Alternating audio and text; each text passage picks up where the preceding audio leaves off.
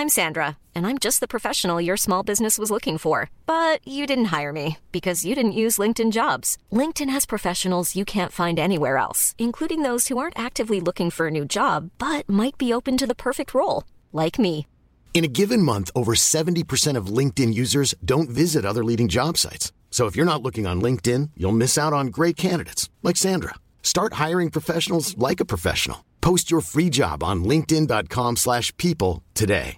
Ryan Reynolds here from Mint Mobile. With the price of just about everything going up during inflation, we thought we'd bring our prices down. So to help us, we brought in a reverse auctioneer, which is apparently a thing.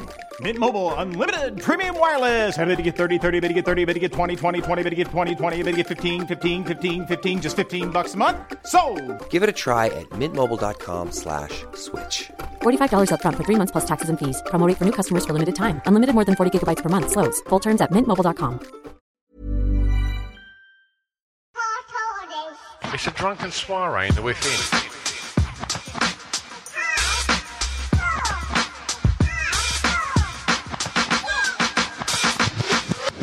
Chris and Stu present Hardcore Listing, the podcast. Hello and welcome to Hardcore Listing Podcast. I'm one half of your presenting Joe. I'm Stu Whiffen. Joining me always, Christopher William Glasson. All right? Yeah, you're looking really hot. What, you're like looking sexy, very sexy hot or like? Yeah. Oh, thanks, mate. I'm gonna make a pass when we go in a camper van. I'm gonna make a pass on you. Okay, is it not a pass at you? A pass on you, pass at a you. Pass on you is it's my version of it. Yeah. Yeah, I've had plenty of women absolutely. pass on me. Like, but that's nothing. That's nothing. Yeah, do you know what? I did have a little weekend away. Went away in a camp van. It was nice and hot. But I got bit by a lot of gnats. I got gnat bites. Oh, no. Yeah. Anywhere awkward? Yeah, well, no, not particularly awkward, but I had like one there and I was thinking, is this going to give me like a lazy eye? It started to kind of swell and I thought, oh, no, this is not a good look for me. And I got a couple on my neck, but it's not the most interesting story. I'm not going to lie. Dig right into it. Did you see that one when we all went to Ibiza like a few years ago for a friend's stag do? And I woke up one morning and Mozzie had bit me right on the eye there, and my whole face just swelled up. We're going to some really nice nightclub. I just look like an absolute freak walking around there. You ain't had a lot of luck with that eye. You've always gone like woogly, ain't you? It's always like... Just go a bit weird, yeah. Well, look, before we get on with today's episode and introduce our guest, we should thank our sponsors. So one of our sponsors is the Summer Academy, which is a martial arts academy. So if you want to learn how to be super tough and beat up people, then go to summer-academy.co.uk and find out how you can learn martial arts and be a tough guy. That's where we learn all our moves, right? Absolutely, mate. Absolutely. Yeah. We can walk the streets of Essex comfortably now, safe in the knowledge. There was two really alpha dudes, right? You haven't seen my road yet, but it's really narrow, and there's cars either side parked. There's alpha men in Margate. At least once a day. I think they're just passing through. Right. I think they're coming from somewhere like Maidstone. Right. And basically, there's always like they'll pull up and neither of them will want to move. And like 5 minutes before this podcast, I could hear them screaming at each other, these two alpha blokes. So I just went down there and beat the shit out of them. And yeah, so I taught me that. So if you want to learn, Summer-Academy. Who's our other sponsor? Oh, that wanker. Justin Price, Big Papa J. Where did that come from? He had it in his mind. He used to try and be sexy with his wife and put on this kind of weird accent and say, come and see Big Papa J. And it was one of the most creepiest things I've ever witnessed. And then he just sort of stuck with it. I think it repulsed his wife so much that he just thought, right, I'm rolling with this now. And yeah, Big Papa J is now the host of the Say What podcast, which... I've now seen his advertising on the London Underground. There's 3 quotes. One just says total pricks, and the other 2 are just from the hosts. They've quoted their own podcast. Yeah. Unfavourably as well. But yeah, so go check that out. The Say What podcast, advertised on London Underground and along the M25 on billboards. That's what happens when you have money and no talent. You can just do all of that marketing. Yeah, man. But essentially, it's going nowhere. Oh, mate, I can't wait to see it. Have you got a picture you can send me? Yeah, I will. I'll send you the one on the Underground. It is absolutely fucking amazing. Amazing. I want to stick a pin in. You know when you said he did sort of like an accent for his missus, or he had a persona? Yes. To spice things up in the bedroom. I just want to put a little pin in that. So later on, we'll might come back to that, given what we're talking about today. So would you like to introduce our guest? Yes. I met Ruth when she kindly came on the Off the Beaten Track podcast, and we had a right old laugh and spoke about some wonderful records. So I was like, you need to come on Hardcore Listing and have a crack with me and Chris. Ruth, how are you, mate? I'm good, thank you. It's a wonderful sunny day in Holloway, where I live, in North London. Yeah, love it. I'm very good, and I got a bit sunburnt at the weekend as well in the beer garden, and did a bit of pub karaoke as well. So are you into karaoke, you two? Andy Williams, Can't Take My Eyes Off You every time. That's what I was going to ask. Yeah. What about you, Chris? What's your signature? My signature used to be New York, Sinatra, up until about 13. And then everyone just forced me to stop singing. The last time I did it was The Streets, and I sung Dry Your Eyes, Mate, at Christmas, and everyone got me to turn it off after about 2 minutes. They're like, right, stop now. I was like, okay, thank you. Dry Your Eyes, Mate, it's not one that everyone can sort of, it's not a Sweet Caroline, is it? It's not that uplifting, but I've just been dumped. So, oh my God. I hadn't. But that's a nice segue into. It is. Yeah, sneaky, Stu. Go on. Well, look, I want to ask you what your top 5 is, but before that, I want to know what you sang at the weekend. I sang at the weekend. Yeah. Well, I did 2 songs. This was wrong because I started off quite early in the night with a real belter, which was "Do You Think I'm Sexy?" Rod Stewart. That's ambitious. And I get everyone doing the "If You Want My Body," and everyone was going for it. And then I did later, when the mood was a bit more, going into more serious territory, I did "Tears Dry on Their Own" by Amy Winehouse. Wow. Oh, wow. I didn't do it well. No, that's not the idea, though, is it? I don't like too much of a try-hard at karaoke. Nah. And in Essex, we get a lot of that. Yeah. We get a lot of that. Oh, no. For a lot of people, it's their big break, isn't it? Yeah. Yeah. With me, it's all enthusiasm, no skill. Yeah, absolutely. Yeah. Get the crowd going. Yeah. You can apply that to anything on my CV, what you've just said there, Ruth. It gets you through a lot. Absolutely. No one can argue with it. What's your top 5, mate? So, I thought about a few top 5s I was going to do. One was you might want to do these in future ones. One was the top 5 things you can do in the pub. One was the top 5 worst sounds you can hear. I thought that'd be a good one. A really good one. Fucking great. Number 1 for me is people chewing, but you might want to do that one in the future. I don't know. Yeah, sure. Let's bank it. I don't think we've actually done we've done favourite sounds. But we've not done worse sounds. So definitely that's, I like that one. Yeah, write that one down. And then I was chatting to my mate Raya, and she said, I would do, she goes, if I was doing a top 5, I'd do the top 5 best reasons Ronnie O'Sullivan has given for not winning the snooker. And that just triggered something in my brain. And I said, I can do the top 5 reasons I've been dumped. Wow. Powerful. A lot in there, Is this going to be a really sad podcast, Ruth? Well, is this like my choice of The Streets for Christmas Day? Well, I've already thought about this when I was thinking about it today, and I thought, there will be some bleak moments. We're thinking, Mike Lee, Ken Roach. That's what. Fucking hell. Is that right, Ken Roach? We were thinking those sorts of things. But yeah, sure. There's humour there as well. Yeah. To set the scene. I'm a serial monogamist. I've never had a one-night stand. I've never kissed anyone who hasn't been my boyfriend. So I've got sort of a wealth of about 25 years of awful long-term relationships just to pluck from. And, you can either look back at those 25 years and think, oh, my God, what a waste of time. Or you can think content, sitcom fodder. Exactly. Something to make me rich. Yeah. Absolutely. Yeah. So that'll make it worth it. Exactly. Is this podcast essentially your pitch? I've already pitched something like this, but no, it's It's just that I've had like a few kind of unbelievable and funny reasons for being dumped. So no, it's not going to be a sad one. There might be like there's one that's a bit like probably not very nice, but we're not going to go too dark. It's going to be. I'm just messing. Go wherever you want. So Ruth, are they ranked from like 5 to 1, as in 1 being the worst? They're ranked from 5 to 1 as 1 being what I would think is the funniest. Excellent. Fantastic.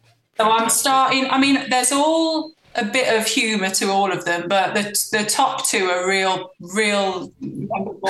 Yeah. Let's have number 5. Let's do it. Yeah. Okay, so number 5. Reason I got dumped: fell asleep during the film Catch Me If You Can.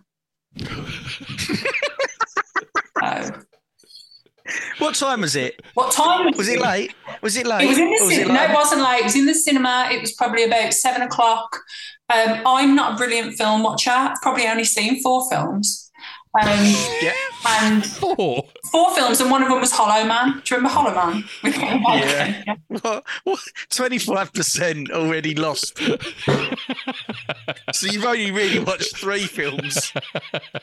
Yeah. And they're carry-ons. Like, carry on, Doctor. Carry on again, Doctor. Carry on, Matron. All right, okay. Oh, you've pulled it back there. Yeah. So, we'd gone to the cinema. Went with like 3 of our friends, I think, me and my boyfriend. It was my first ever boyfriend, this. Oh. And we've been together about 4 years. And I just remember opening my eyes and he's like elbowing me like this and the credits are going. And then when we come out, he says like, he's really angry. And he said, it was £6.50 for a cinema ticket. And he went, it's £6.50 wasted. And I thought, fucking hold on, I paid for both tickets. I paid for my ticket. And I was like, it's up to me. It's up to me if I want to fall asleep. Thank you very much. You paid for that seat? I paid, take a shit in it if I want to do that. Yeah, it's my seat. So then we like went back to his house, and he was living with our parents, like, different parents at the time. And he said, just get your stuff tomorrow and go. Just get your stuff and go. That's insane. He didn't really give a reason. It was just, but he had, in the 4 years we were together, because it was quite a young, from 15 to kind of 20 we went out, he just had like various reasons for wanting to split up with me. But then a week later, he'd asked me to get back together with him. So like one time he dumped me because I laughed at him as he crossed the road. Another time he dumped me. Was he a chicken? He was just a very insecure man. Fucking hell. He laughed at me because, he dumped me once because I accidentally tore like a return bus ticket. He would just pick any reason and then beg me to get back with him. He will be making an appearance later on in this list. Do you take him back later? You give him or is it like I always take just a reminder? Yeah. What, did I take him back? Do you mean? Yeah. Is that what? Is this like later on, a few years later? Did you get back with him, or is this during that whole era? Yeah, I mean, the next week I would get back with him because he'd go, "I love you. I'm never going to do that again." Yeah. And then it just reached a point where after the last reason, I was like, "Nah, we're not getting back together after this." He's married now. He's married now with 2 children. So I don't get on with him. I don't get on with any of my exes. I'm happy for them to have a lifetime of misery, to be honest. But yeah, absolutely. That's all you can wish them. Yeah, that's all you can wish them, Ruth. So, have you got anything you want to share your own getting dumped? Cinemas are bad for me. Go on, Stu. You got. I just want to ask: do you snore, Ruth? No. Right, so it weren't that. I'm just trying to think, like, it's quite unreasonable to just go, no, that's it, it's over, like, because you fell asleep. I mean, it's a really fast-paced, exciting film as well. My issue is, how could you fall asleep to Leo? Do you know what I mean? What a heartthrob he was then. I just didn't have that sort of passion for film. No. I was fair dues. Wasn't a Carry On. It wasn't Ghostbusters, another film I've seen. It wasn't The Blues Brothers, a film I've seen many times. Yeah, these are all great movies. Ruth, Chris has never got to the bottom of this, right? But he's referenced this so many times that he went to the cinema when he was dating somebody, and when the lights come up at the end of the film, Chris was naked. Not. This is so not. This story has got worse and worse in your brain No. Every time. Well, explain what it was then. I've kind of I was only in my pants. I think they had boxers. Fine then. They weren't my wire fronts. I was in boxers. We went to watch Lake Placid, which was a big crocodile movie. And it weren't sexual. It weren't like, it weren't for any of those reasons. We were on a double date, me and my best mate, and the two girls we were seeing at the time. And I just got carried away with myself. I don't know how it started. I think that's it.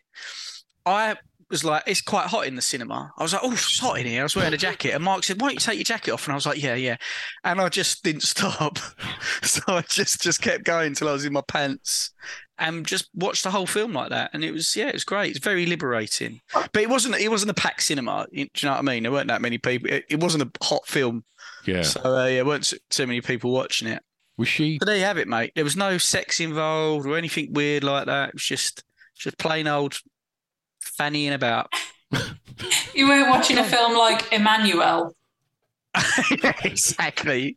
Or like, do you remember Elvira, Mistress of the Dark? Yes. With like a big tits and vampire look. A big something vampire. I would have never have just sat in my pants watching Elvira, no way. Because I think there'd have been some displays of erections going on there. Have you ever... Displays of erections is a great name for a film. Look at it. I've fallen asleep in a cinema to Sleepless in Seattle on a date. And then I had this massive crush. So when I came out of uni, I went and worked in a steakhouse. That's how I used my degree. And I really liked this girl. And after about a year, I was emphatically in love with this girl, to the point where I was writing her love messages all the time at home that I was going to get Pip to deliver to her. Because I just didn't have the confidence back then to say, like, look, I just need to know, do you want to go out for a drink? So I just come up with all these things. And I asked her out finally. And my galaxy brain decision was to take her to the cinema. And I took her to watch The Possession of Emily Rose, which was like this really weird horror film. That was it. No more dates after that. So I was like, oh, shit. Should have picked Grease or Ghostbusters. I reckon she'd have liked Ghostbusters. But on the times you fell asleep in the cinema, you said you fell asleep on a date. Yeah. Your date wasn't, I never want to see you again, get your stuff, you're out. No. She was fine. We were like 15 and I don't know, like I totally got away with that one. I thought it was really cool to be asleep in it as well, because I was a 15 tryhard, I think. I remember, like, when we go clothes shopping, she'd go in a girl's shop and I wouldn't walk in there. How pathetic is that? Just in case people thought, what, the clothes are for you?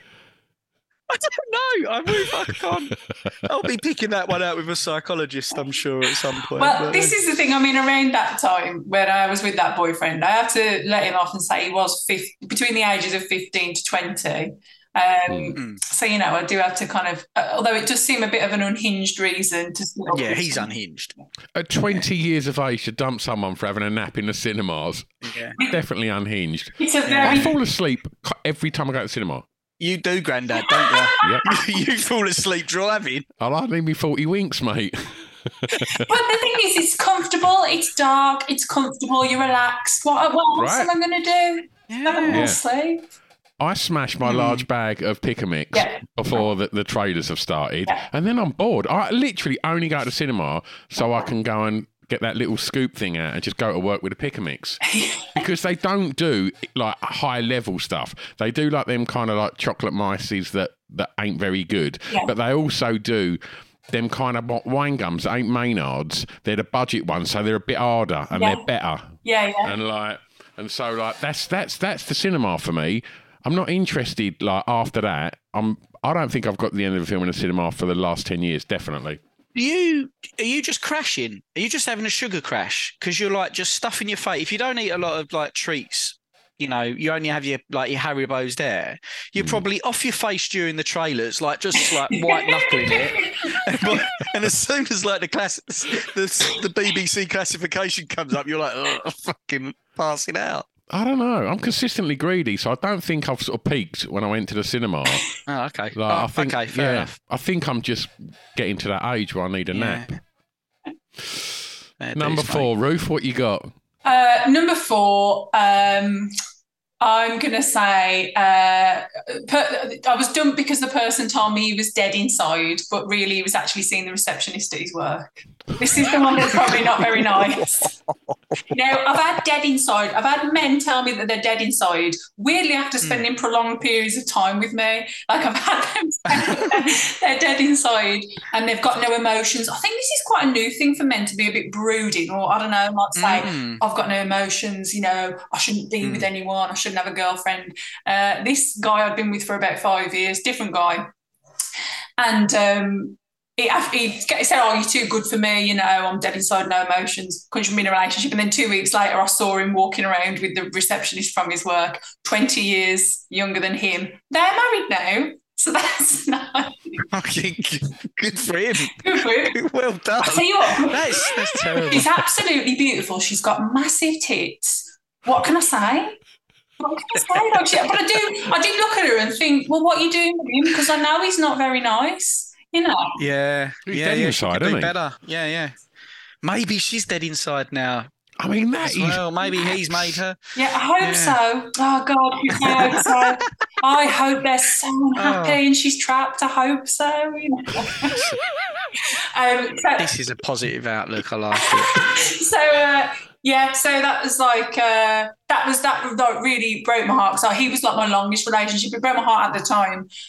Was you really you really caught fit? You were in love with him heavily at that point, and he was just like, this is a completely different experience for me. I'm dead inside. I'm dead inside. You bring nothing to my life, Ruth. I wouldn't say it's a funny thing, isn't it, love? Because do you reckon you've been out with people and you've said you love them, but actually you look back and you think, oh no, I was just in a sort of. I mean, I don't know what your relationship history is, whether you've been with the same person since whenever. I reckon the first girl I said I loved, I definitely confused it with an erection.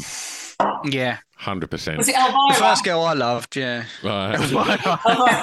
I've never seen that as a kid. When we first got our Betamax and the old man used to take us to the video shop, I'd always see Emmanuel and Electric Blue 6 or something like that. Oh, Electric Blue on the top shelf, and I was just I sort of disappear from my dad because I couldn't have my dad catch me looking at the top shelf. But I was always just, oh my God, I really want to have a look on the back of that cassette box, see what's on there. It's a big risk to do that as well. It does feel like like Indiana Jones. You won't know this, Ruth, but the bit where he nicks he takes the golden statue off the podium. I feel like that when you're going to touch it and you're in the Blockbuster. Absolutely. You're just going to capture quick. I'm just going to go and look at the cartoons, Dad. It's like, yeah, no worries, son. And I'm like, I'll go down that alley. I'll take 2 lefts, double back, and then I'll be at the grot. Do you know what I thought about this the other day when I was in a newsagent's looking at all the saucy mags at the top. I was just having a good old look at them and I thought, it's fucking great being an adult. I can look at these all day long. Yeah. I could just have a good look. I can even buy one and take it away if I wanted. When I was a kid, you couldn't do that. No. It's almost like I felt my eyes going up there and almost felt like Satan was like, all my parents or just even the newsagent was going to be really annoyed at me for it. But now, just have a good old look. Did you ever buy one, Chris? I would steal them. Oh, because I was just too scared. I'm obviously not scared of the law, but the idea of walking up and going to someone, I'll just buy this pornographic material, please. It's just too much for me. I got up really early on a Sunday morning and cycled literally to about 3 postcodes from where I lived, and I just went into this newsagent's and just bought Razzle or something like that. And I literally was absolutely petrified. And I reckon I must have been about 14, 15. And I just went and sort of gave it to the man behind the counter, and he just sort of looked at me a little bit a bit disgusted in me, really. But I don't think he wanted to have the conversation around, are you old enough for this? Yeah. And I'll tell you what, I did cycle about 3 postcodes to kind of, maintain my anonymity, is that the word? And I cycled from there back to home like fucking Lance Armstrong, mate. I was home in about fucking 10 minutes. I was just like, oh, how's that, Dad? Yeah. I'm just going to go and have a nap. I thought this is going to be me for the next fucking week. And I had a game of that game Frustration. Like ironically, it was called Frustration. Yeah. But I used to take the game out and all the sort of like plastic that it was set in, and I used to stash me copy of Razzle under that, and then put it back. It was a good space, but that's floating about in a charity shop somewhere, and one day somebody is going to bust that open and get treated to some probably late 80s pornography in the shape of Razzle. Yeah, there you go. What happened to the old days when I know it's become a cliche now, but you would always find some in a bush. Forest porn is brilliant. The first one I ever saw was, I'd seen a few soggy ones in bushes, but the first one that I'd seen dried out was like my mate had found it in Romford. He was like, "Oh, me and Vinny." I never met Vinny. You live about 40 miles from Romford. You get your porn where you can get it, Stu. I had a wide circle of friends just for the bush porn, and he was like, "Do you want to come and have a look at it?" And I was like, "Obviously, yeah." And went round there. And he fucking went. He didn't discuss this with me beforehand. Got round his house and he went, "Right, you want to see it?" I was like, "Absolutely, that's why I'm round here." He went, "Well, I'll just go and ask my mum."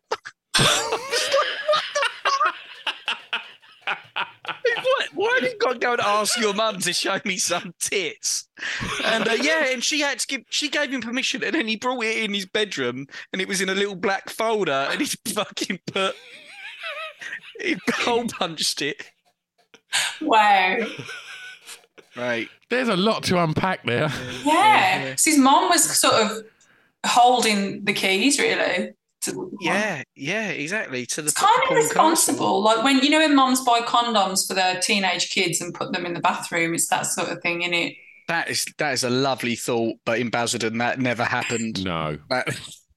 No, that's way more darker in Basildon. Essentially she's peddling filth to kids. Like fucking hell. I mean, it actually was responsible, Ruth. When I look back, like she was like, But yeah, as a kid, I just wanted to die inside, but I also wanted to see what a muff looked like. And to be honest with you, that outweighed the embarrassment. So they like literally, I don't think she weren't over my shoulder while I was looking at it. At least she left the room. Yeah, that would have been the next. Super weird. That might have taken like a stopwatch. Well, she's covering up the tits. She's got, as you're looking, she's got a hand over the fan and the tit. So, yes, you're allowed to look at it. You can see the areola, but no nub. You can read the stories, yeah. We have digressed here. I know we were talking about love, so not really. But yeah. But yeah, I was saying like I think a lot of the times, like when I look back at these relationships, what's always happened is the bloke says to me, "I love you," and I've gone, "Oh fucking hell, I better say it back," without even thinking whether I really love the person or not. So I would say in all of these situations, I've said it, not really knowing if it becomes more of a convenience. So yeah, my question to you guys was, if you think you said you had an erection, Stu. You got love confused with erection. That's it. Yeah, that's it. Yeah, I think that's really interesting, Ruth, because it's hard to define what love is. Like, I don't think I actually properly loved someone until I was 27. And it took, and I was dating her so I'm kind of the opposite of you, where most of my life until my late 20s I was single, and I was with her for 18 months, and then I realised, I was like, no, this is definitely love.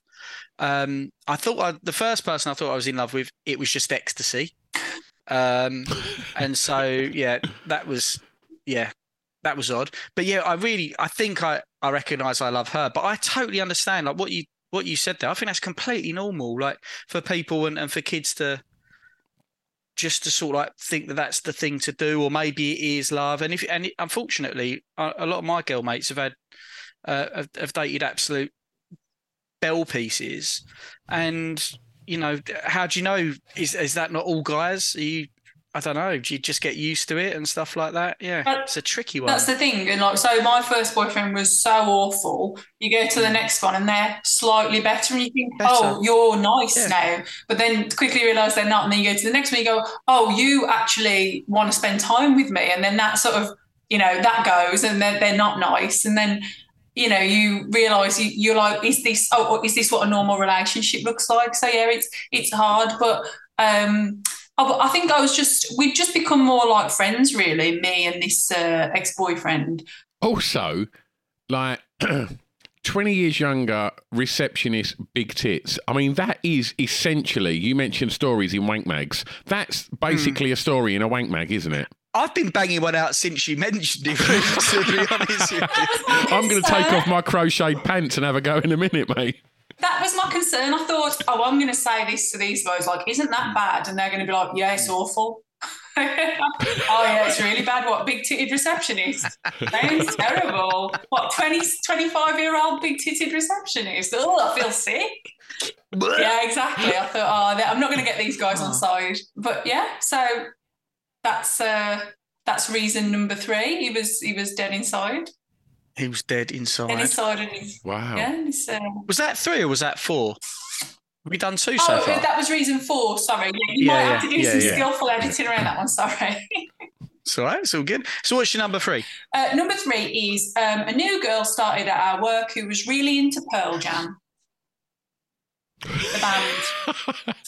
I thought that was the start of the story, not the reason. Jesus. No, that's the reason. So I was working in a music shop and I was like 21 and I started seeing the assistant manager who was about 27 and he was always really into grunge, like Mudhoney, Pearl Jam. Who were the other great grunge bands? Soundgarden, Alice in Chains, Stone Temple Pilots. That other one that not many people know about, Nirvana. As well. Yeah, those kind of bands. Really like them. And then I was going out with him for about like 6 months, and he said he told me he was in love with me and all that kind of stuff. And then we slept together for what I didn't realise was the last time, because about like 25 minutes after he'd removed his penis from me, he was like, "Oh, I'm not attracted to you anymore." And I was like, "What? Yeah, everything was all right. Like 20 minutes ago, you would seem pretty attracted to me then." And then I was like, Jesus Christ. All right. And then I was like, okay. And I was young, so I was really upset. And, yeah, I bet. So then I worked with him still. So I went to work and a new girl had started. And then a few weeks later, we all went out to this party, this work do. And he got off with her sort of like in front of me. And the only reason I could deduce was like she was wearing a Pearl Jam t-shirt, but it was a bit offensive to me because she looked like Michael Jackson dressed as a witch. And I was like, that was like how I would describe her look. Yeah. Yeah. So yeah, I just put 2 and 2 together and thought, okay, she's a massive Pearl Jam fan, so is he. So that's why he didn't like me anymore. Never really got an explanation. Got another job. Got a job at HMV, and I think he paints Warhammer figures now. Nothing wrong with that. Nothing wrong with painting Warhammer figures. Yeah.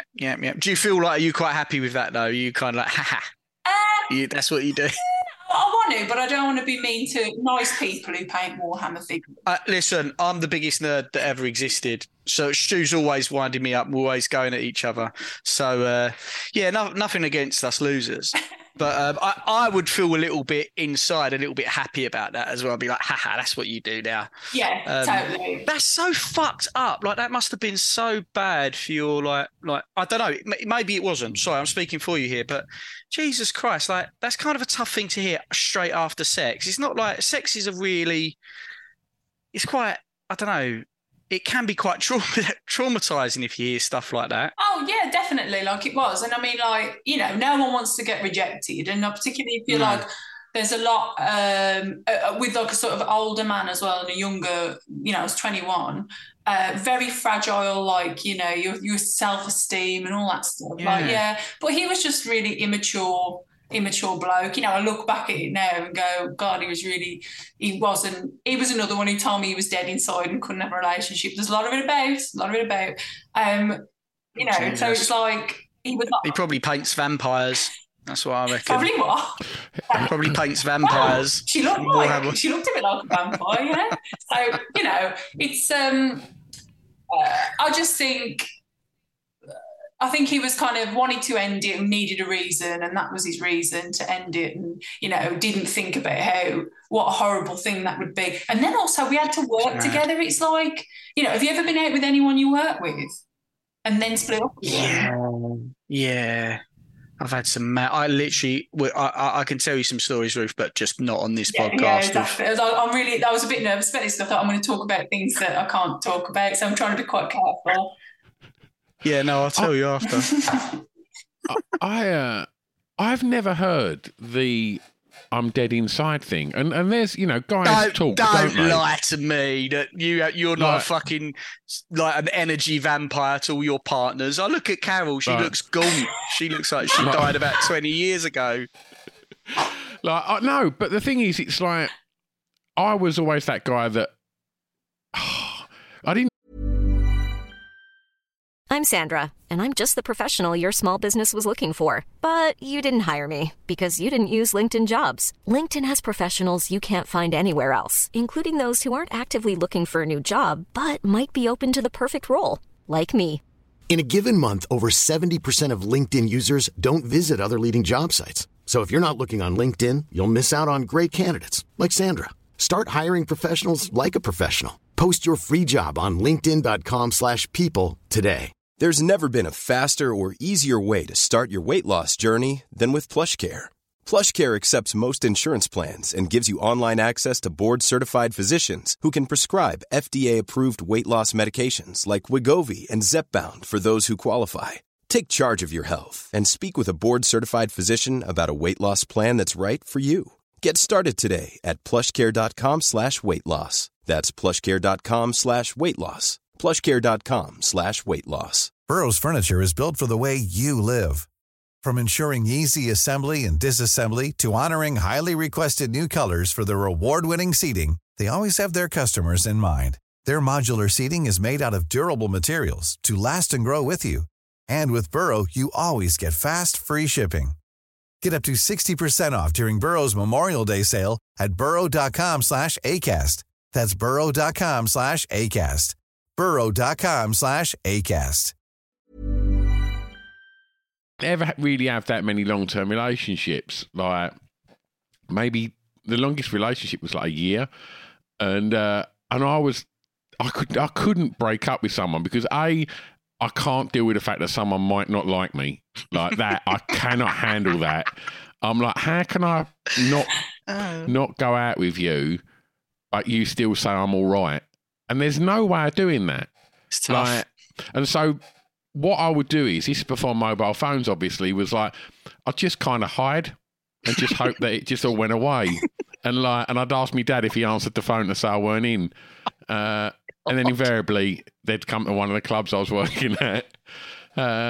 And just be really horrible. But about 20 years ago, I'd done the full high fidelity and went and caught up with probably 4 or 5 girls that I'd dumped and apologised. Dumped at the end of a pier. Like, dug up their bodies. I'm really various sorry. Ditches. Like, no, but like, I did went and like literally apologised to them all for just being a fucking bit of a helmet. Like, because I was just a fucking immature lad that didn't know how to go. I don't know. Maybe if someone had said to me, just tell him you're dead inside, I would have been dining out on that forever. But like, no one has ever told me that. Pull out, and as you come, say, I don't fancy you anymore. Yeah. I turned out all right after that. I turned out fine. Do you think there's like a service where you can like ring up someone that freelances that kind of knocks on their door and just goes, I need to come in and have a chat? Like, sit down. I'd love to do that. Gutted. Do you think that exists? Where someone just go, that you can get someone to break up with someone for you? A dumpagram. Yeah. I don't know. We've got a business there, mate. You'll probably think of a great name for it. Yeah. I mean, I think it might exist, but would anyone have the balls to use it? They've got to have the combo. But that's the reason why I've stayed in these relationships. You're right. Like, it is so much better to get dumped than be the dumper. You're the dumpy better than being the dumper, because when you're the dumpy, impunity, you can slag them off to everyone, you know, like, and everyone hates them. When you're the dumper, you are a pariah. You know, everyone hates you. And that's why, like, the one who's married now, the one who was dead inside, I tried to dump him probably 3 times in the 5 years we were together, and it's what annoyed me when we split up. He always tried to talk me around and say, "You're being over the top here. You're being crazy. Like, you shouldn't be thinking this," because it suited him, you know, to not split up. But in the end, you know, things come to a head at the end. It always, if you're trying to get out of a relationship, something will happen, and it happened to be him sticking his penis in the receptionist. So, you know. Maybe allegedly. Oh, no, have they got kids? Allegedly. Have they got kids?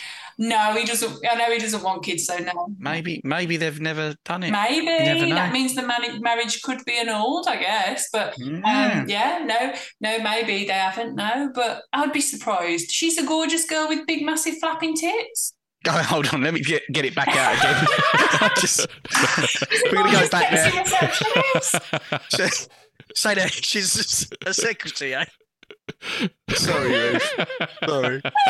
So, have you got any like incredible receptionists I've had to go on? No, not that I can recall, mate. Like, have you? What's your most spectacular dumping? I dumped a girl on Valentine's Day. Oh, fucking hell! Yeah, Woo! yeah. I was probably 18, and she was 17, and yeah, we was both at college, and she was really nice as well, really, really nice, and but I don't know, it weren't for me, and I done the thing where I just avoided and just kind of just didn't phone her, and then I bumped into her on Valentine's Day, and she'd bought me a Beastie Boys like video, a VHS. And I said I couldn't take it because I didn't want to go out of her anymore. And she was really upset, and she walked off, but she did leave the VHS on the bench in the common room. So I have still got it. But, you know, that's pretty reasonably chivalrous that you didn't accept it and you came through then. But yeah, obviously the avoid hide and seek part, I'm sure was pretty frustrating. Yeah. And do you know what? It was one of them ones where I saw her at Hollywood's in Romford about a year later, and do you know what? Like she was a virgin as well, and she was like wanted to like lose her virginity with me, and I just thought I'm going to dump, so I can't do it, and I didn't, and I'm glad I didn't. Yeah. And then she ended up going out with this absolute dick.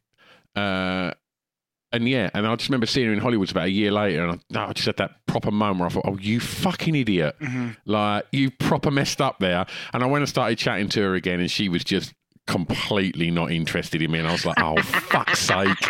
Oh, I love that. Good. Didn't work out very well for me, that one. Yeah. You earned it.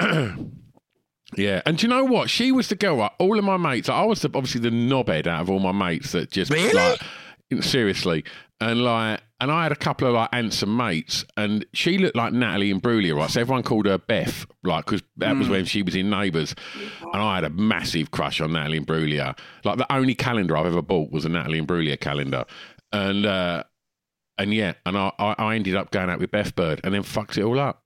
There you go. Oh mate, you loser. I was. You were younger then, though. You know. Yeah. Yeah. Yeah, I really miss her. So, do you remember when I said stick a pin in that? Right. So, the first girl I ever properly loved, 18 months, I decided that I was going to tell her I loved her. It was a bank holiday. I'd already booked my ticket to Cheltenham because she was from Cheltenham, surprisingly. And it was exciting to go up there. And I was at work that day, and then she phoned me in my lunch break. She was like, and she sounded off. And the last time I saw her, when I left, she had a look on her face. I was like, what's wrong? And she was like, oh, nothing. And I think she meant to dump me then. And then she just phoned me and said, look, have you got your ticket? And I lied. I did have my ticket, but I had a feeling that if I said yes, she was going to bottle out of it. So yeah, she basically then went, well, look, it's over. She was really kind and lovely, and I was gutted, absolutely heartbroken, sobbed my eyes out when I got home. But I've always wondered why she did that. And then earlier on, Stu, when you, I'm not saying this is why she dumped me, but if she did, it's animal. I had a flat with my mate Mark. and like Jane would come over, and because we live so far away, literally the first thing we'd do would start shagging. Like we'd come in, and then I'd go, "Have you seen the posters in my bedroom?" And Mark would be like, poor Mark would be sat in the lounge and would just turn the fucking radio up really loud. Well, we just went at it. And Mark said one time he was walking from the lounge to his bedroom. This is so embarrassing. And the track ended. And then he just heard in an American accent. No. Oh, fuck, baby, yeah. Fucking hell. I don't think I can work with you anymore, mate. Fucking hell. No. Why is it always an American accent as well? Oh, do you know what, Ruth? I was quite young, and I think I'd been watching quite a lot of pornography. And, yeah, I don't know if it is that. I'm friends with her now. I might message her and go, Jane, why did you dump me? Is it anything to do with that American accent I put on? I honestly don't think that was always what I was doing, but who fucking knows? I've got a female friend who says she puts on an American accent. It's not something I've done, but I do think... What, in the bedroom? Yeah. Wow. I don't do it now. I mean, I hope. I'll ask Molly, but I'm pretty sure I got out of that. But yeah, I mean, I remember I could hear Mark's footsteps. I was like, and it all just dawned on me then, and I chuckled, and yeah, I won't carry on, but yeah. I think that's a lot more common than you think. I wouldn't. Do you reckon? Yeah, I think so. I think there's just pornography, definitely, and I think thanks Ruth for digging me out of that one. Because the terminology doesn't lend itself to like British regional accents, does it? No, I'm from Basildon. Oh fuck, like, baby, yeah. Like you can't just go fucking shush your fanny. Like it don't work, does it? It's like whereas because you don't see that in films, and I guess like if you're growing up watching American grot. You're going to say, what was it again, Chris? I'm not doing it anymore. Oh, fuck, baby, yeah.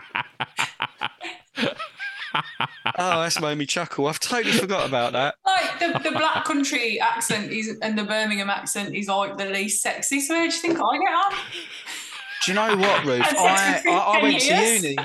I went to uni in Birmingham. Oh, yeah. And I love Birmingham. Like, so I love Birmingham. Like, I desperately love Birmingham. I had like the best 3 years of my life there, and she was going to get so bored if I go into this too far. But yeah, I started dating a girl there, and she had a really thick Brummie accent. And I remember us having sex and her almost moaning in Brummie as well. And I remember she was so hot. Like I couldn't believe my luck. Like I really couldn't believe my luck.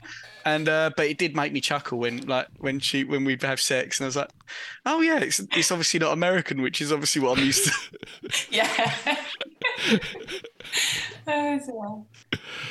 Oh, right. Wonderful. I just maintain. Whenever I have the opportunity to have sex, I maintain a dignified silence. Okay.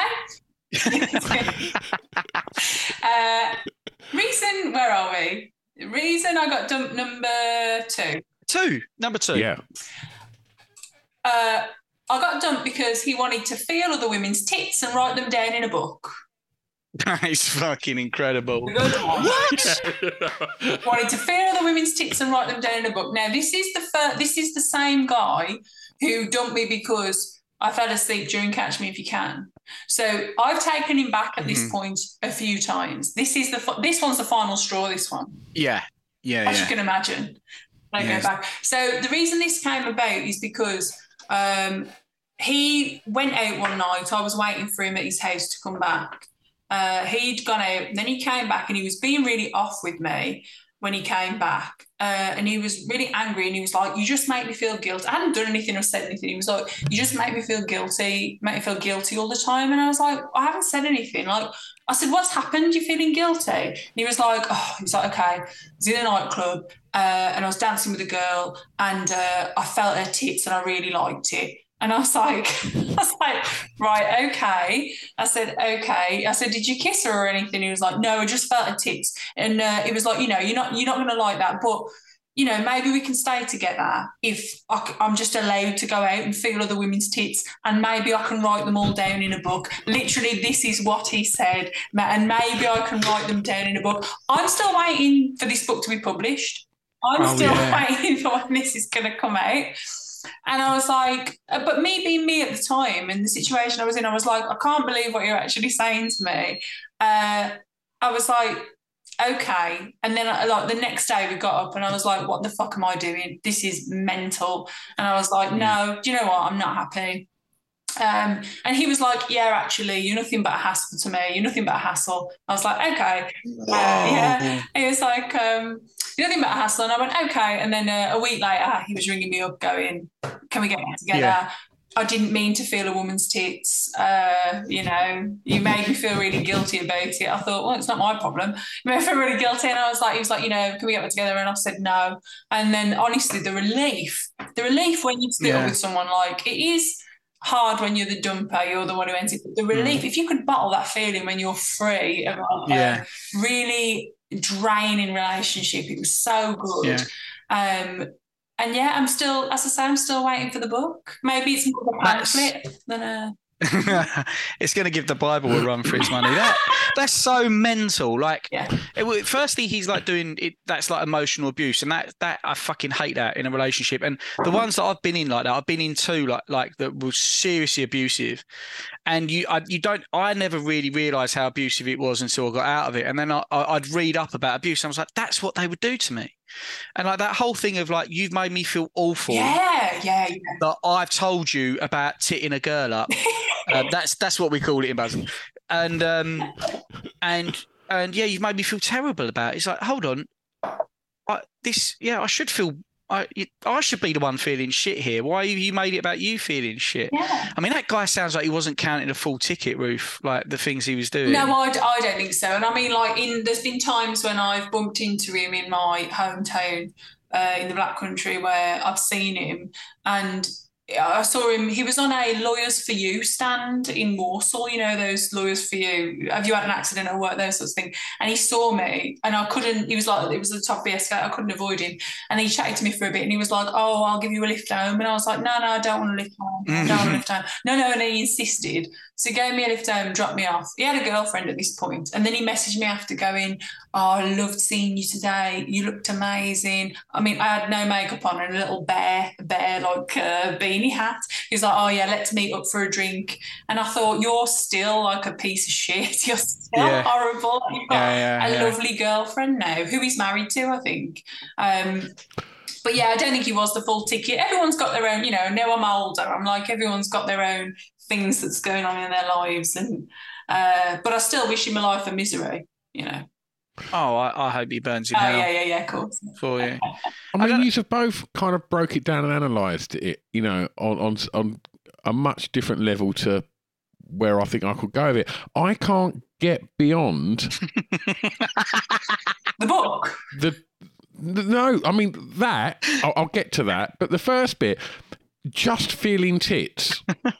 Like, because surely if you're in a club and you find yourself where you're feeling some tits, you're probably in an embrace and having a bit of a kiss and a cuddle, surely. But to just kind of... Feels like he just I'm probably someone. Allowed to just do this. Yeah. Like...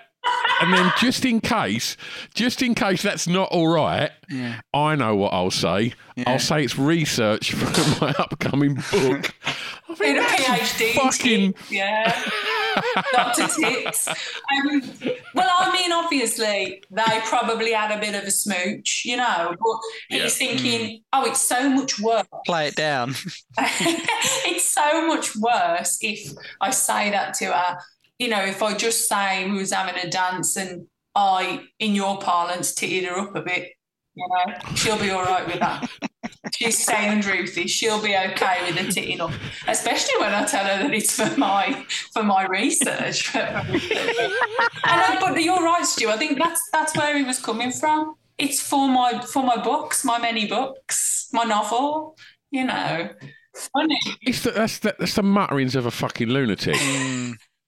I've heard some mad shit in my time, but that one is. Yeah. I'm just so impressed. Something funny as well. It's just remembered this. So, like, we were together, like, as I say, 25 years ago or something, 20 years ago.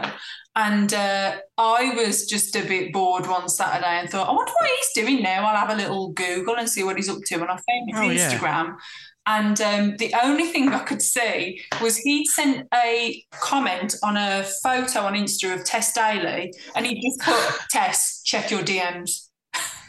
I was like, wow, I wonder if she ever saw that. I wonder if she responded, like what was going through his head. It was, it was in the last 3 years that he sent her that message. Test Daily. Wow.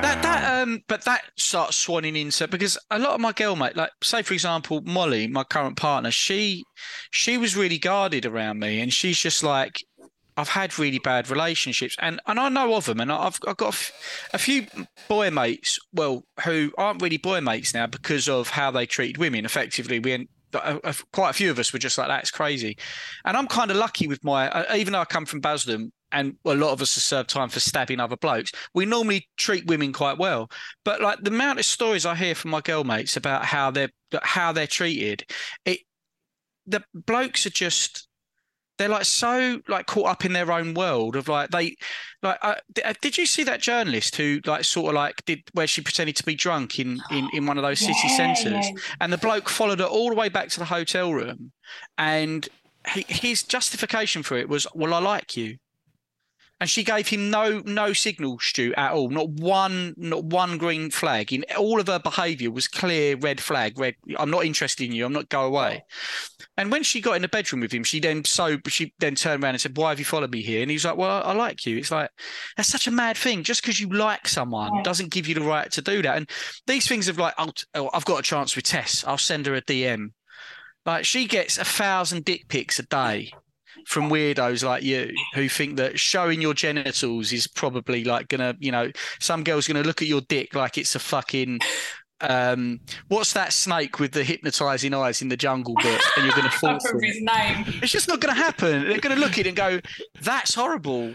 Dicks kind of don't look that good. I don't know what his thought process was, but it's like, you're obviously going to be interested in me. You're obviously going to read this message and check that DM now because I've done it. Oh, yeah. It's just, it's the arrogance of it. Yeah, it is. But I do wonder what was in the DM, and I do wonder if she ever looked. But I just thought, wow, that's so funny. Tess, I just see that you've put your autobiography out. Could you hook me up with your publisher? Because I've got a great book about feeling tits. I'm doing some research, exactly. Just a few Polaroids to find Tess. A few Polaroids, put them in. But so and then more recently, after I'd seen that, I noticed that since I've become like bigger on Twitter. Hi, I'm Daniel, founder of Pretty Litter. Cats and cat owners deserve better than any old-fashioned litter. That's why I teamed up with scientists and veterinarians to create Pretty Litter. Its innovative crystal formula has superior odor control and weighs up to 80% less than clay litter. Pretty Litter even monitors health by changing colors to help detect early signs of potential illness. It's the world's smartest kitty litter. Go to prettylitter.com and use code ACAST for 20% off your first order and a free cat toy. Terms and conditions apply. See site for details. Planning for your next trip? Elevate your travel style with Quince. Quince has all the jet-setting essentials you'll want for your next getaway, like European linen, premium luggage options, buttery soft Italian leather bags, and so much more. And is all priced at 50 to 80% less than similar brands. Plus, Quince only works with factories that use safe and ethical manufacturing practices. Pack your bags with high-quality essentials you'll be wearing for vacations to come with Quince. Go to quince.com/pack for free shipping and 365-day returns. Hey, it's Paige DeSorbo from Giggly Squad. High quality fashion without the price tag. Say hello to Quince. I'm snagging high-end essentials like cozy cashmere sweaters, sleek leather jackets, fine jewelry, and so much more. With Quince being 50 to 80% less than similar brands. And they partner with factories that prioritize safe, ethical, and responsible manufacturing. I love that. Luxury quality within reach. Go to quince.com/style to get free shipping and 365-day returns on your next order. Quince.com/style. He sent me a DM, not a DM, but like a friend request, wanting to friend me. And I put on my stories, I was like, shall I ask him when the book's out? Shall I say when shall I accept and say, because I talk about this stuff all the time. I said, shall I just say, when you got that book coming out? I mean, he probably won't remember. That's the thing. He won't remember he said that.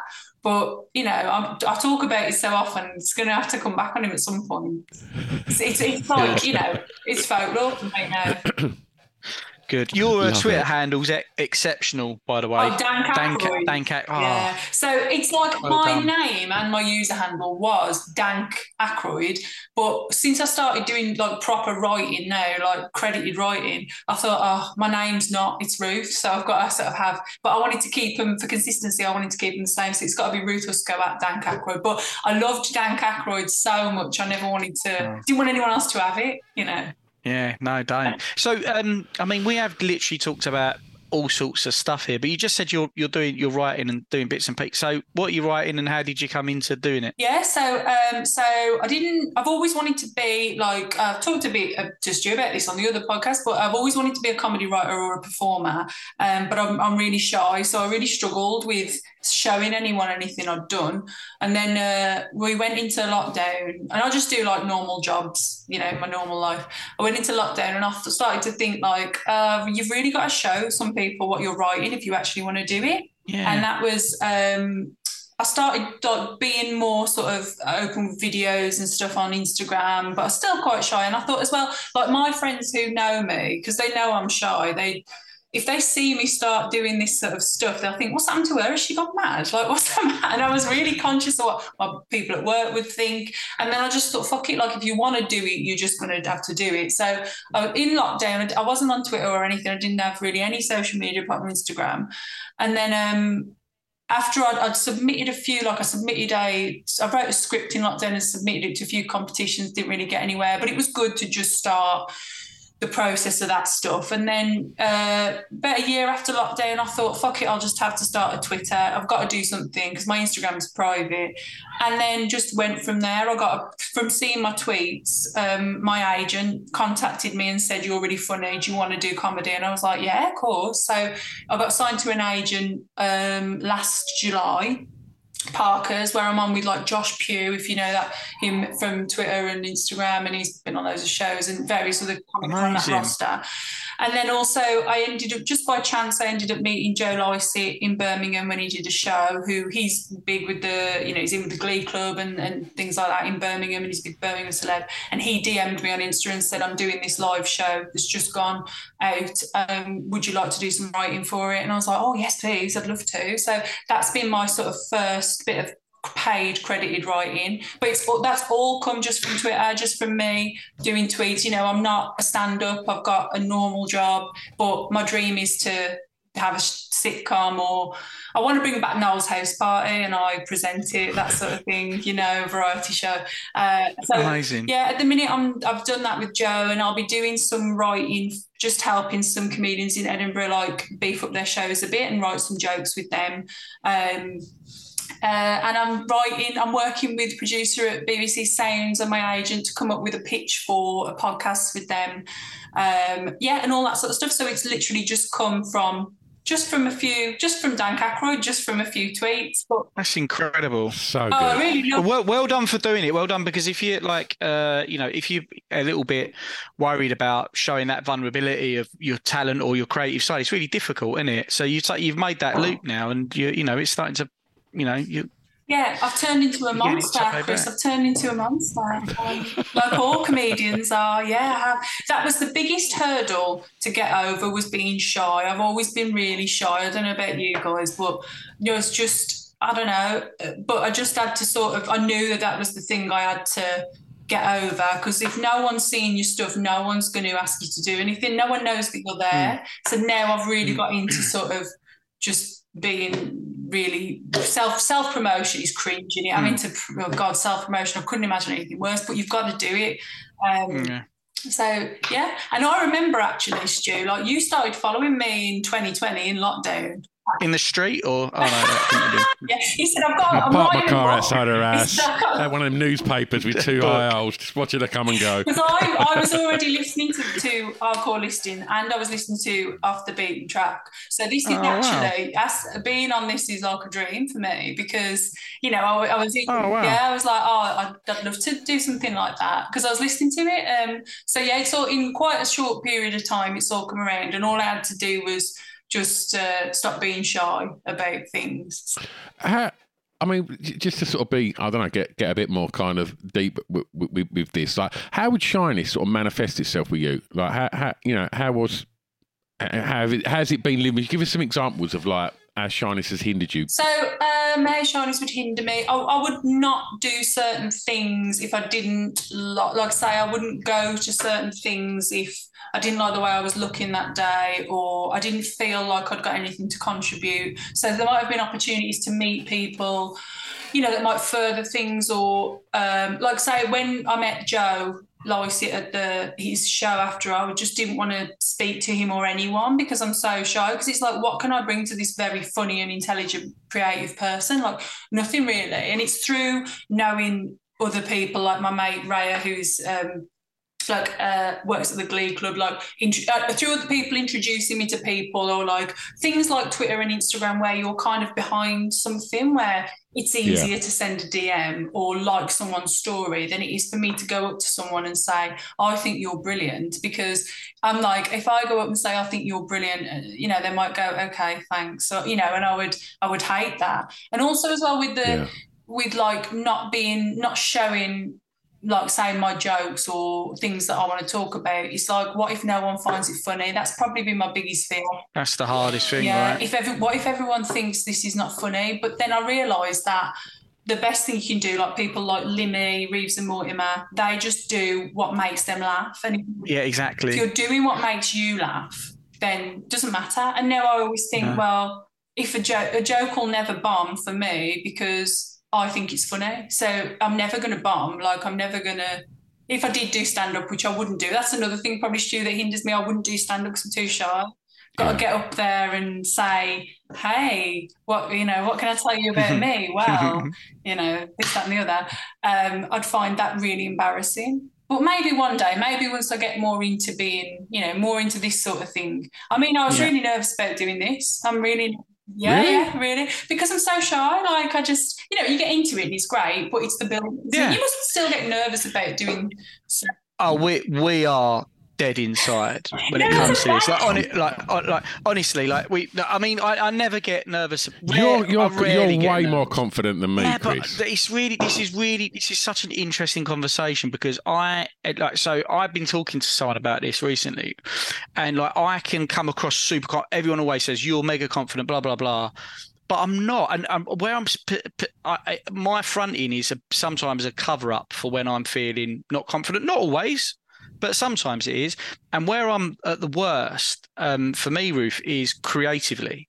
So I would rather make a fool of myself on this podcast, because I can control. If I say to you, my ex-partner sucked my dick, and I talked in an American accent, I control your ire of me, right? When you go, what a dickhead, I am in full control of that reveal. Whereas if I'm like, oh, here's something I've written, I hope you find it funny, I'm no longer in control of that. So it's a really interesting concept, that this whole thing. So I do come across it. I'm certainly not. It's just bullshit, really. You're good at making small talk, though. You could go up to someone and have a conversation. Like at my birthday, like you spoke to everyone there and was just engaging with people. No, you was though, and I just could not fucking do that. I'd love to be able to do that, and most of my friends are like that. Yeah. And I can't. Like you say, what you said, Ruth, about kind of, having that kind of barrier of social media, or for me, like being a DJ, at the club or whatever, it was like that. I had the sounds stupid, but the decks there, and that was like I could kind of have conversations with people over that. But standing in a nightclub and talking to someone, that's my fucking idea of hell. The thought of like I see like couples come into my club. And they sort of turn up together and have a drink and they go to a nightclub together, and I just think, what are they talking about? Like when they're standing at the bar. Most of it is what? Yeah, I know, that's the thing. I just think that's the worst place to go, because you can never hear what the other person's saying. I could not make small talk like that. I can't do it. That's why I stand at the front of the club. I can't engage with people inside like strangers. I can't do it. Freaks me out. No, I'm the same. Yeah, that's the like. If I sometimes have to go to networking events for work. So I'll go to like a tech conference where you all have a lunch and you all have to sit together, and I will just sit on my own because I'm like, what am I gonna say? You know, I don't know what I've got to say, and I just think, how can they possibly find? How can I maintain it beyond hello? Like, you know what I mean? What am I supposed to say next? There's that sort of panic. So I'm envious of anyone who can do that. And Chris, if you're good at that, then what's the secret? Tell us, because we're. Let me link this to dating. I used to have a mate at Palmer's College, right? And he is like an absolute lady killer. Like he's not like a womanizer, but he could just pull anyone. And he's so good at it, he's embarrassed about it now. Like he's got to that point where he's literally gone beyond Casanova, and he's like now, like he doesn't want to. When we're like, we'd like to talk about like his glory days, if he could just like pull air hostesses, like just like that on a plane. And I used to say to him when we were like 16, 17 at college, Matt, what are you saying? And I'd literally have a pen and pad out. I'm like, so you first say this thing, then you say that thing, and then they're really into you, right? Is there a? And Matt was like, he'd always say to me, well, I don't know what I'm going to say. I'm not going to worry about it. We're just going to start having a conversation. He was so self-assured, and he wasn't like an egomaniac. He's actually a really nice bloke. He's got a lot of self-reflection when he thinks about things. Was I a bit too much like that? You know, he's not like I'm just a monster who just treads all over people. But he was also like self-assured when he spoke. Like if he had something to say or just talking shit, he would do it. And I didn't get that for years. I always thought there must be this formula for talking to girls. Like, and the minute I was way more self-confident, which happened around my mid-20s, I realized that you don't do any of that. You just, as long as you there's some perspective you hold inside yourself of yourself, then you can have that conversation. And actually, Ruth, some of the things you said there about how you're negotiating your career, it looks like you're like what you said about how you find, like, I find my joke funny, so it can't bomb because it doesn't matter to me. And I think that's like I treat any relationship like that, Stu. Like, I'm kind of like, I know I can be cantankerous and annoying, like 100%. Definitely, yeah, massively. But I also know that I'm kind of happy with me, who I am. So like, I'm happy talking to anyone, because if someone thinks I'm a cock, I'm cool with that. I don't want to hate them for it. I'm like, yeah, I actually get that there's people I like that I know full well don't like me. And I'm well all right with that, like, because I know I can be a bit of an annoying twat, and I'm sure there's people who dislike that person. But I think that's it, Stu. I'm just not really worried about what people think. It doesn't mean I'm going to be rude to them. I want to be polite, but yeah. Are you comfortable with someone not liking you? Oh, 100%. Like, and I never used to be. Weirds me out. Yeah. Like, I don't really have arguments with people, and like, but yeah, if something happens where I think, oh, they're pissed off with me, like, that would do my head in, like, absolutely eat me up, and I will phone up and apologise or do whatever it is to just go, look, you know, we cool, like, because I can't handle it. The thought that, like, I'm not talking about people that I don't know. Yeah. Like, yeah. But yeah. Like, but you're a really lovely bloke. Like, you are my top 20 people for personality. Oh, thanks, man. Thanks. All right, top 40, but definitely top 40. Like, you're such a nice person, Stu, that even if you had upset someone, that's not I think we're very quick to sort of like say, like, when someone does something bad, that's them. That it's not them. They just did something that wasn't ideal. Yeah. You know, it's just an action. That doesn't have to define you as a person. Fundamentally, you are a cunt. But thanks. All right, let's move on. Thanks. That's also on my CV. What's your number one, Ruth, Ruth? just one last thing, just before. Have you read the book by Brené Brown? It's been out for billions of years now. It's called Daring Greatly. No. It's a wicked read, and it talks a lot about the themes that we talked about today. And you can get it if you can't be bothered with that. I don't always read too much audio books when I drive. It's quite a good one, that one. Yeah. Oh, Daring Greatly. Yeah. Daring Greatly. I'm sure that's what it's called. Brené Brown. She's good cookie. Thank you. Right, what's number? What can beat Tit Book? Tit Book, right? Well, what can beat Tit Book? Okay, so didn't like me going swimming because he was worried one day a man might try and swim up underneath me and lick my fanny in a banner times. Okay. Only in a banner times. That was the gym I went to at the time. In a banner. Lick my fanny in a banner times has got a nice rhythm. It does. It really does. And I tweeted that on my old account and it went off. It was like my most popular tweet. I got like 3,000 followers overnight. I just remembered it one day and thought, lick my fanny in a banner times. It didn't work because he was worried a man was going to swim up and lick my fanny in a banner times. Now the reason that came about was the reason I told him. I came home one day and said I was swimming every day and I had a swimming costume that was becoming quite threadbare all over. And I thought, oh, this is a funny story. My tit, what little tit I've got, what a tit had fallen out of my costume. And I thought, he'll find this funny. I was like, bloody hell, I was swimming today. Don't believe it, that his tit popped out in the pool. And I thought he'd laugh. You'd have a good laugh about that. And he was horrified. And he said, no. He said, did anyone see? And I was like, no one saw. And he went, what if one day a man tries to swim up underneath you and he did this little licking, it was like swim up between your legs and I was like, lick my fanny in the pool. No. But that was like a kind of bigger, it was kind of like a real hint to me about how jealous and kind of insecure he was. Yeah, that is insecurity beyond belief. And it is possible though. What, a man can swim up underneath? Yeah, I'm banned from a few public pools and ridos. I should be so lucky. Never happened to me to say that. I'd be there a lot more if it was. That's some jump, isn't it? To go from a slight wardrobe malfunction to cunnilingus. I thought that cunnilingus in chlorine. Yeah, can't be good. Hey, stay in your lane. Get off your minge. It's nice and clean, but I thought, really little funny story for you here. Didn't expect him to think. He was thinking then she's not going to swim. She's going for something else. As if I mean, what do you think of that? What do you think about that, guys?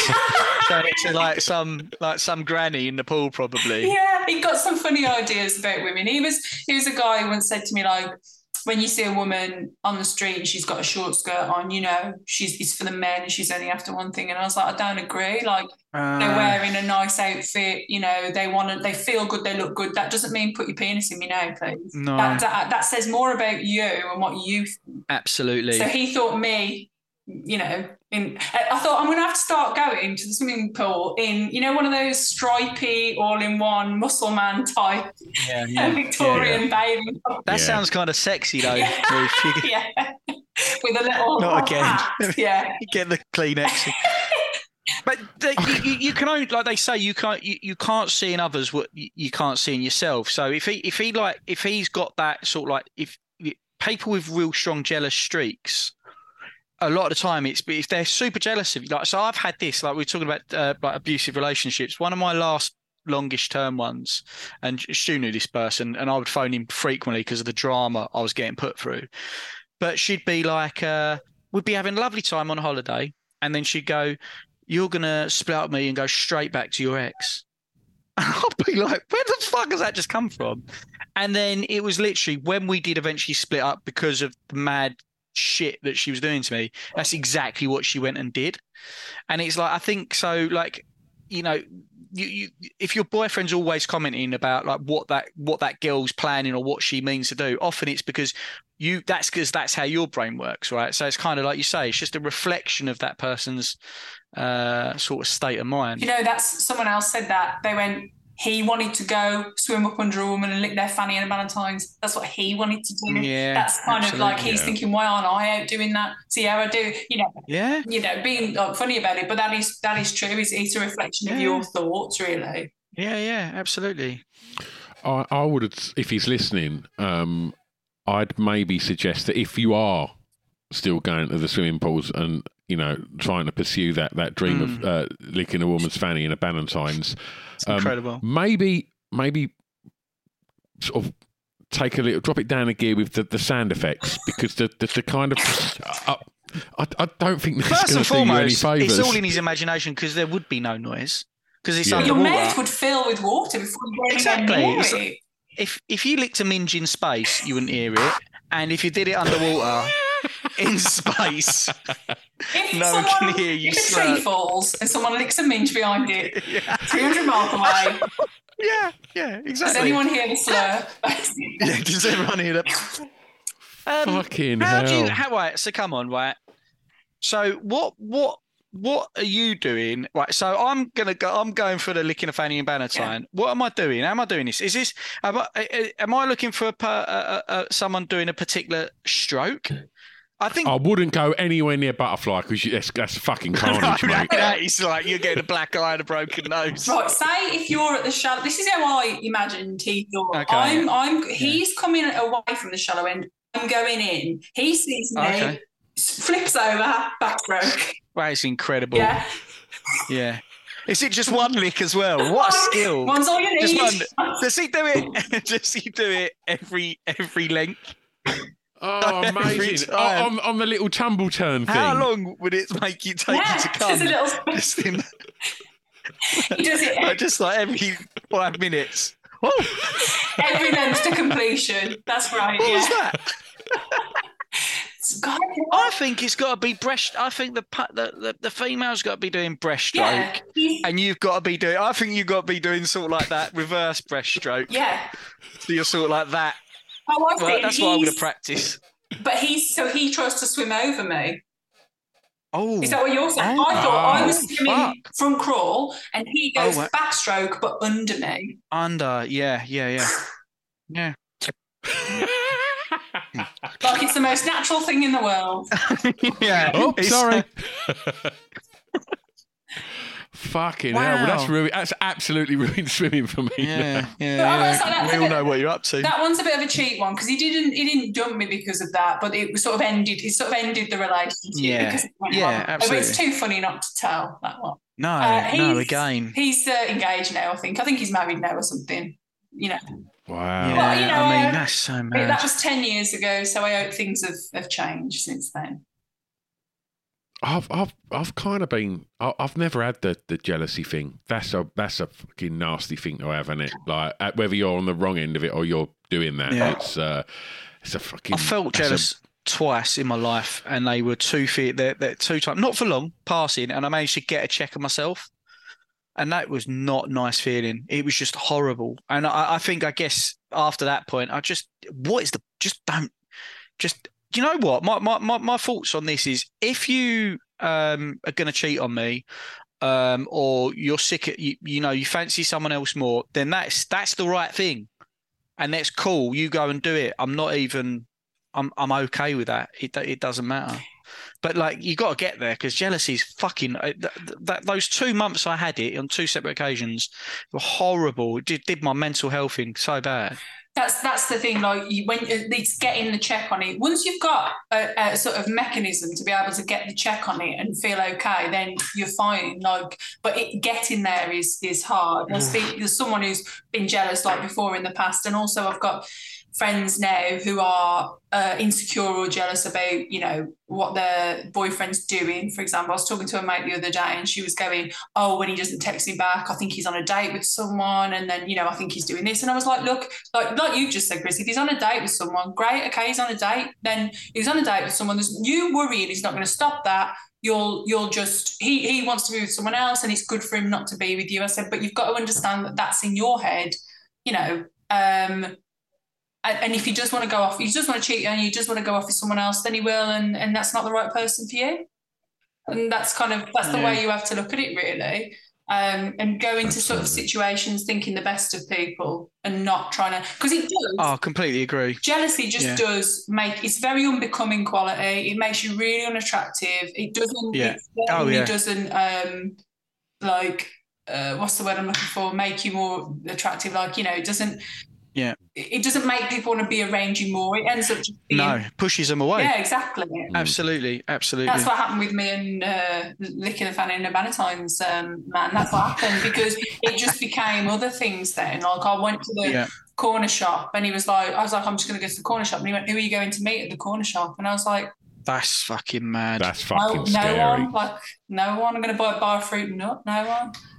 That's a red flag. That it's just those, and it's those small throwaway comments, that sort of you start thinking, okay, like, you're not happy. Like, that's the thing I started saying to him, was like, you're not happy. You can't be happy, because you wouldn't say stuff like that. But getting a check on that is the best thing you can do. Absolutely. And then you have more successful relationships. I think. Oh God, that's bloody horrible. I did have a thing to say about jealousy then, and it's the sweet shop thing's thrown me. That's it. Like, again, like, we don't teach this at schools or whatever, but like, there's ways of like helping reassure your partner. Like, I'm not saying that, especially when you first start dating. I mean, Molly wouldn't give a shit where I am now. She'd probably be thankful if I was. But like, like, if you first start dating, because I have had the experience of people who are sort of like, they talk to you a lot and then they're like, oh, I'm going out to a club tonight. This is obviously years ago.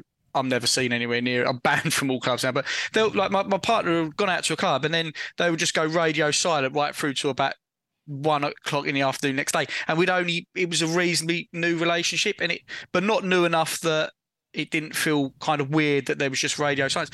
And that would happen quite a bit. And you know what? It did turn out that this person had cheated on me, and so I kind of, like, when I start a relationship, you should have followed her more. I should have followed her more.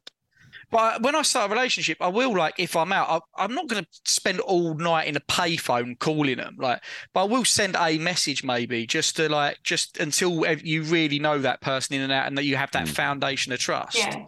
But like, asking what you're doing when you go to a sweet shop, that's a whole different problem that guy was hiding, I think. Yeah, I just really, like, it used to just confuse me, because I've been thinking I've done nothing wrong. Like, I haven't, you're looking at yourself, and I was thinking, how can I be I was looking at me going, how can I be a better girlfriend? How can I make this person feel more secure? You actually can't. Like, you can be doing all the things in the world, and because it's in their head, there's nothing you can do.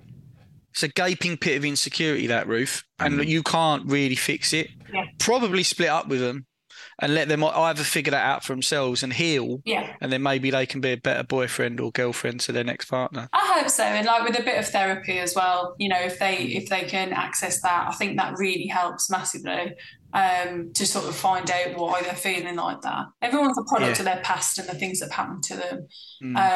I do wish that boyfriend every success, in his future life, because I think there's more sort of intricate things going on at play there. Yeah, for sure. Shu, is it your small penis that always made you jealous? What was it with you? Why were you always such a jealous man? That definitely was one of the things. My lisp always. Generally, my man breasts are really something that hinders. I fucking love them, mate. I know you do, mate, but that doesn't help. that you bring more attention to them. Just all manner of insecurities, and they just manifest where I do just find it easier just to get their names tattooed on like the first or second date, and then just follow them, install a tracking device. One on their car and one on their phone. Like, it's a lot easier. Then I find I can sleep better at night. It's a lot less stress, mate, when you know where they are at all times. Yeah, absolutely. If anyone's taken anything from this podcast today, hopefully it's that. Get those AirPod tags and stick. I've heard that blokes have done that, right? They've put them in women's shopping bags. What? The AirPod tags. They've put the AirPod tag where you can track. So I have it because I'm a forgetful prick. I was going to say, you know a lot about this, Chris. And they always get bought to me as gifts from different people. Like, got you an AirPod tag? I'm like, fucking hell. I've got 17 of these. They put them in women's bags so they can tell where they're going. Yep. So they can follow them home. Tragic, eh? That's so bad. Yeah. Oh my God. Yeah. I've stopped doing it now. Whoa. So that's not like you give them to your partner so you know where your partner is all the time. You give that to strange women so you know where they live. Hold on. Wait. Hold on, Your Honour. That's not what I said to Stu. No, like blokes, they're for keeping hold of you. Put one in your wallet or have it on your keys. Right. I mean, like if I had a child, I would probably put that on their key ring or something like that. Right. But you're not supposed to use it to track and molest women, Stu. But I'm saying that's what guys have been trying to do. Wow. I don't know how we ended on this dark note. I know, we need to bring it up a level, don't we? So my concern was that it would be too bleak. And then I'm sorry, Ruth. It's gone full Mike Lee. It really has. Well, I didn't even tell you about the boyfriend I had who was breastfed till he was 7. Maybe we'll save that one for another day. Yeah, absolutely. And I really like the idea of doing top 5 sounds. Yes. And hopefully. There you go. Now we've come full circle. Oh, brilliant. Honestly, Ruth, it's been great. So much fun tonight, mate. You've got to come back and do top 5 sounds. I think that'd be so much fun, mate. I'd love to. I promise I won't bring the slurp back. We've got to leave that one out. The slurp has had its day. Yeah. But yeah, Ruth, if people want to keep up to speed with everything you're up to, where's the best place to follow you, Follow mate? me on Twitter because that's my public account. My username, my handle is dank_Ackroyd. My name is Ruth Husko. Follow me on there, please. I'm on Insta, but it's private. And if you've got a private account, I won't follow you back. So, okie dokie. No worries. We'll tag you in it on Twitter and stuff. And thanks again, mate. We're going to press stop, but don't go anywhere. It's a drunken soiree in the within.